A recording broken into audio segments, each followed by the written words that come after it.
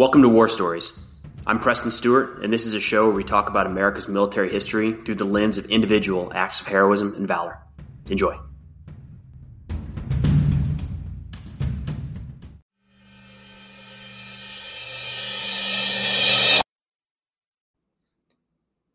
All right. Today we've got the story of Petty Officer Michael Monsoor. Michael Monsoor was a Navy SEAL serving in Iraq in 2006 during the Battle of Ramadi, and for actions on September 29th of that year would be awarded the Medal of Honor. To get up to speed on what Petty Officer Monsoor is doing in Ramadi, we're going to back up a little bit. We're calling this window really March to November of 2006 as the Battle of Ramadi. But it's confusing. It's confusing because there was the Battle of Ramadi in 2004, shortly after the U.S. invasion kicked off in 2003. Then there was a major battle in Ramadi in 2015 as coalition forces and Iraqi forces pushed the now a strong ISIS force out of Ramadi. So when you say Battle of Ramadi, just in a 15-year window, really a 12-year window, there's multiple battles of Ramadi. Add to that, are you talking about one of these windows, or are you talking about all of the time in between? You know, the window between the 2004 Battle of Ramadi and the 2006 version that we're going to talk about today, there were dozens of Americans killed in the city. So how do you talk about what happened to them? If it wasn't in the first Battle of Ramadi, it wasn't in the second battle, it was just in Ramadi. So is it the story of the city? Do we talk about the history of each unit, independent of the city? It's a challenge it's a challenge today, and it's going to be a challenge for military historians to figure out how do we best tell the story of the wars in Iraq and Afghanistan. Because we don't have the luxury of, in World War II, you can follow battle lines on a map. And at some point, we land on the beaches of Normandy in June. By, a few days later, the beachhead is secure. By the end of July, Normandy is secure. We don't have to go back and fight for that again. It's a little closer to World War I, where these lines would be set in place and you would see, 2, 3, 4, 12 battles over a certain piece of land. How do you separate those? And then, of course, there's people dying in between those battles. How do you talk about what happened to that person? That's a pretty good comparison in terms of trying to get your head around timelines with Iraq and Afghanistan and what the U.S. military has been involved with for the last 20 years. To help narrow in on the timeline around Petty Officer Monsoor, we're going to talk the second Battle of Ramadi. So again, we're talking March to November of 2006. Ramadi is a city of 500,000 inhabitants, 500,000, that sits west of Baghdad. It's approximately 30 miles west of Fallujah, 60 miles west of Baghdad. So you leave Baghdad, driving west through the Euphrates River Valley. You're going to go through Fallujah, a pretty substantial battlefield multiple times over the last 20 years. Then you drive another 30 miles out of Fallujah, you're going to run into Ramadi. The Euphrates River Valley throughout the conflict in Iraq was a pipeline from Syria. We've talked already about soldiers stationed right on the Syrian border and how they were dealing with foreign fighters coming in. The foreign fighter threat was predominantly coming through this channel. It was a natural means of travel before the war, during the war. It's where cities are set up. It's where roads are set up. And it just, fighters flowed from Syria through Husaybah up on the border. They would end up in Fallujah and Ramadi, make their way to Baghdad. One of the reasons that Ramadi became a hot spot is it's in Anbar province, which is a heavily Sunni area. Many of the foreign fighters coming into Iraq were Sunni. They were taking part in more of a global jihad aligned with Al-Qaeda in Iraq and the different forms and shapes that would take than a necessarily nationalist uprising to expel the invaders. So there's multiple conflicts going on in Iraq for quite a while here. And in this window, 2006, there's at the very least a sectarian war going on across the country, where Shiites and Sunnis are fighting one another, and the United States and the coalition forces are in a mess trying to figure out how do you not accidentally back aside? How do you somehow stand in the middle. It was nasty. Then you've got Shia groups rising up, like in Sadr City, just trying to get American forces out because we're viewed as occupiers, viewed as invaders. That's a different fight. Those are mostly native Iraqis. Then you have this fight out in Anbar, which absolutely has plenty of Iraqis in their ranks, but you're dealing with a lot of foreign fighters as well. And that raises an issue. It changes the game. It's a different battle. A foreign fighter coming from a different country is going to view the fight differently. They're not interested in you would see with, to not go down a rabbit hole here, you would see the United States negotiate with some of these forces in and around Baghdad that ran Shia militias. There could be dialogue because we're talking about the future of the country, the future of power within Baghdad, within Iraq. There was dialogue to be had.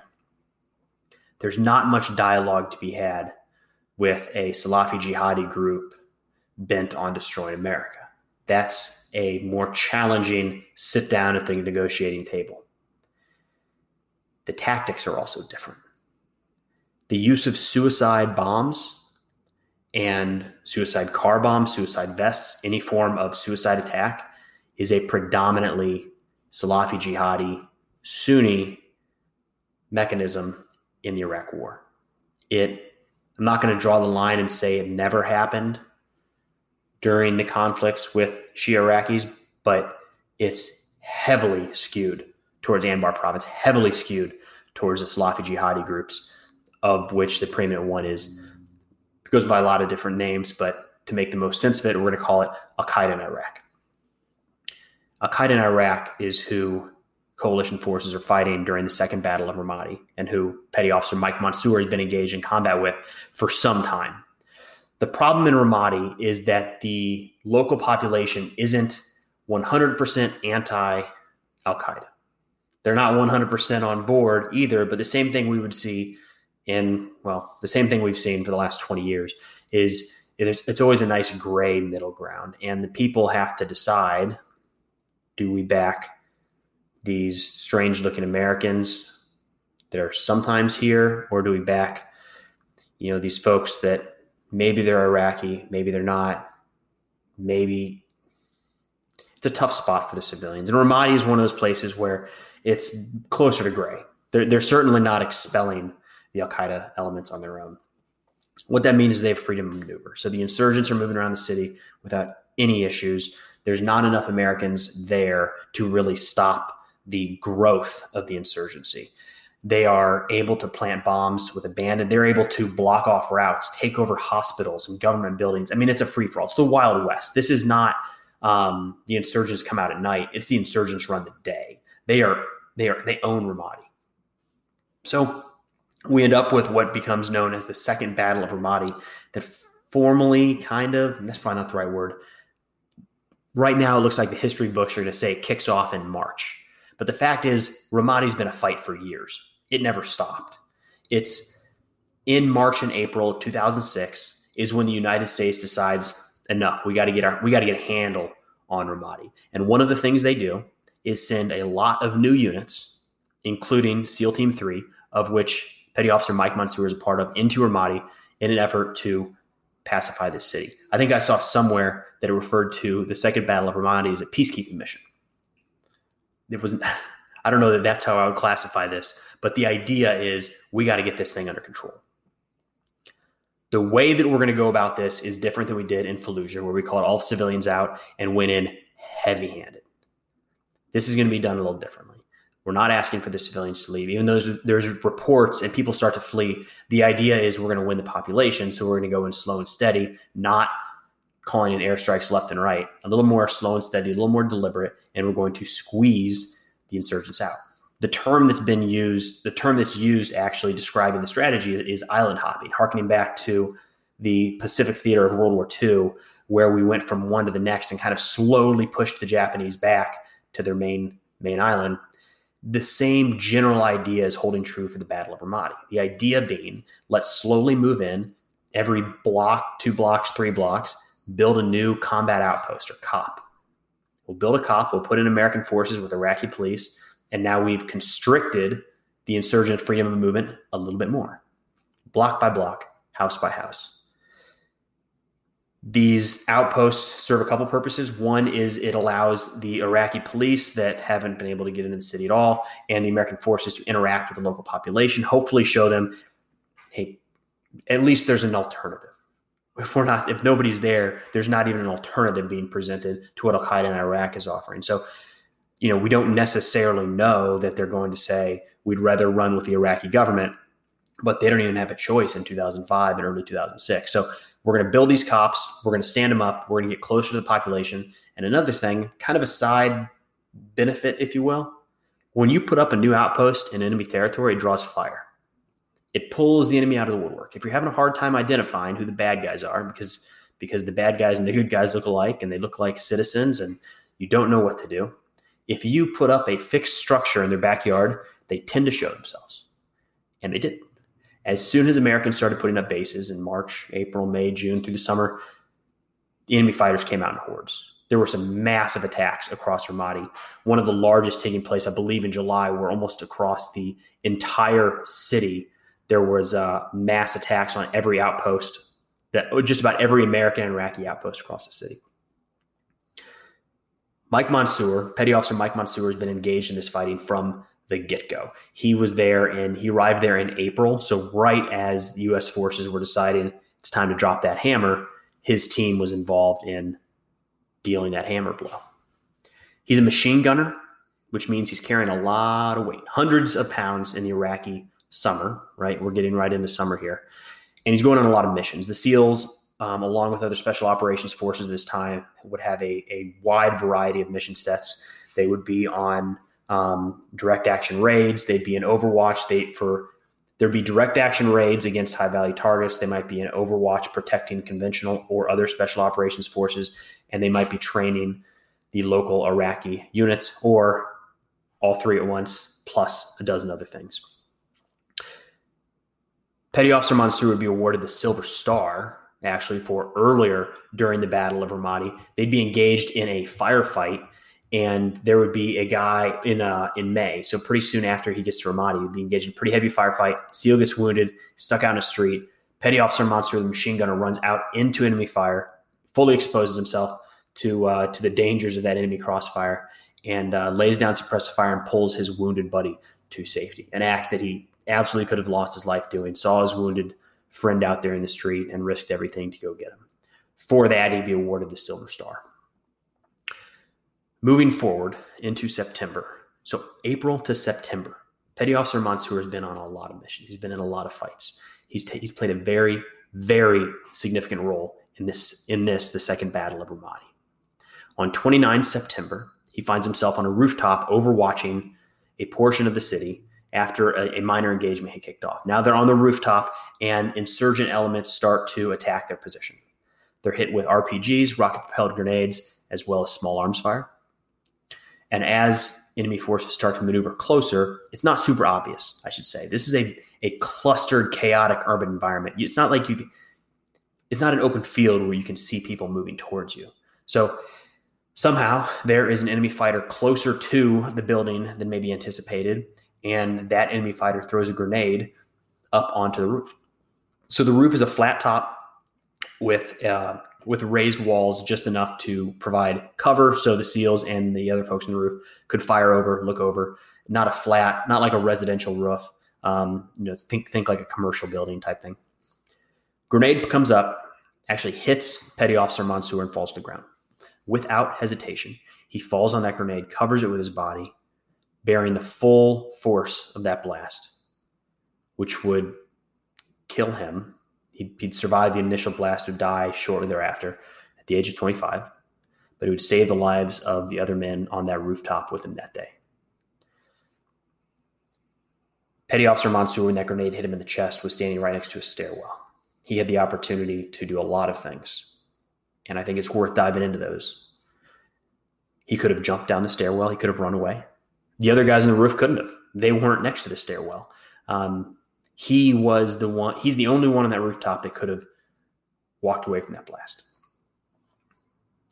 But then we get into a couple other things. And I've heard feedback on some other stories we've talked about where it's, why don't they just throw it or kick it or try to do something?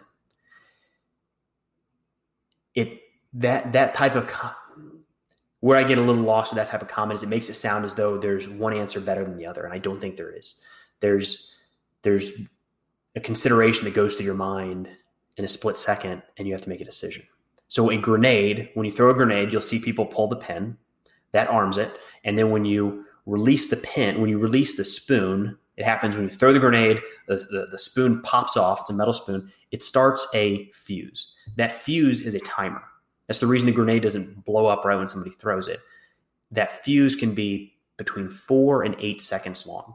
It's not something you want to play with because you don't know for sure. Even U.S. grenades of some of the higher quality in the world, you don't mess around with it and pretend you're going to let it sit in your hand for a few seconds before you throw it. You get rid of it.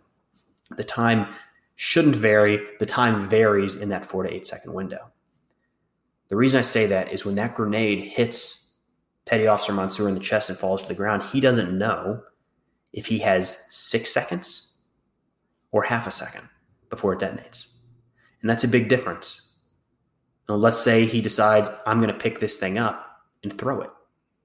What if he leans down to pick it up and it goes off? So now everybody on the rooftop is wounded or killed. What if he has 7 seconds? Well, if he has 7 seconds, there's enough time for him to pick it up and throw it back. But you don't know. And you can't assume that you have the 7 seconds, because if you assume wrong, then everybody might die. Now, if you're on that rooftop by yourself, do whatever you want, because if it goes off while you're throwing it, or it goes off because you lay on top of it, it's probably going to be the same effect. But if he picks that grenade up to throw it, and it goes off sooner than he thinks, it's going to kill everyone on that rooftop. His action was not designed to save his life. His action, his instinct, what he did without hesitation, without thinking, what was ingrained in his body, in his mind, and in his actions, was to save his brothers. It was pure love. That's all it was. There's not time in that situation to think. There's only time to act. And his act was that he knew the only way to absolutely save the men to his left and right was to put his body on top of that grenade to muffle the blast so that those others could live. For that action, on September 29th, 2006, Petty Officer Michael Mansour will be awarded the Medal of Honor.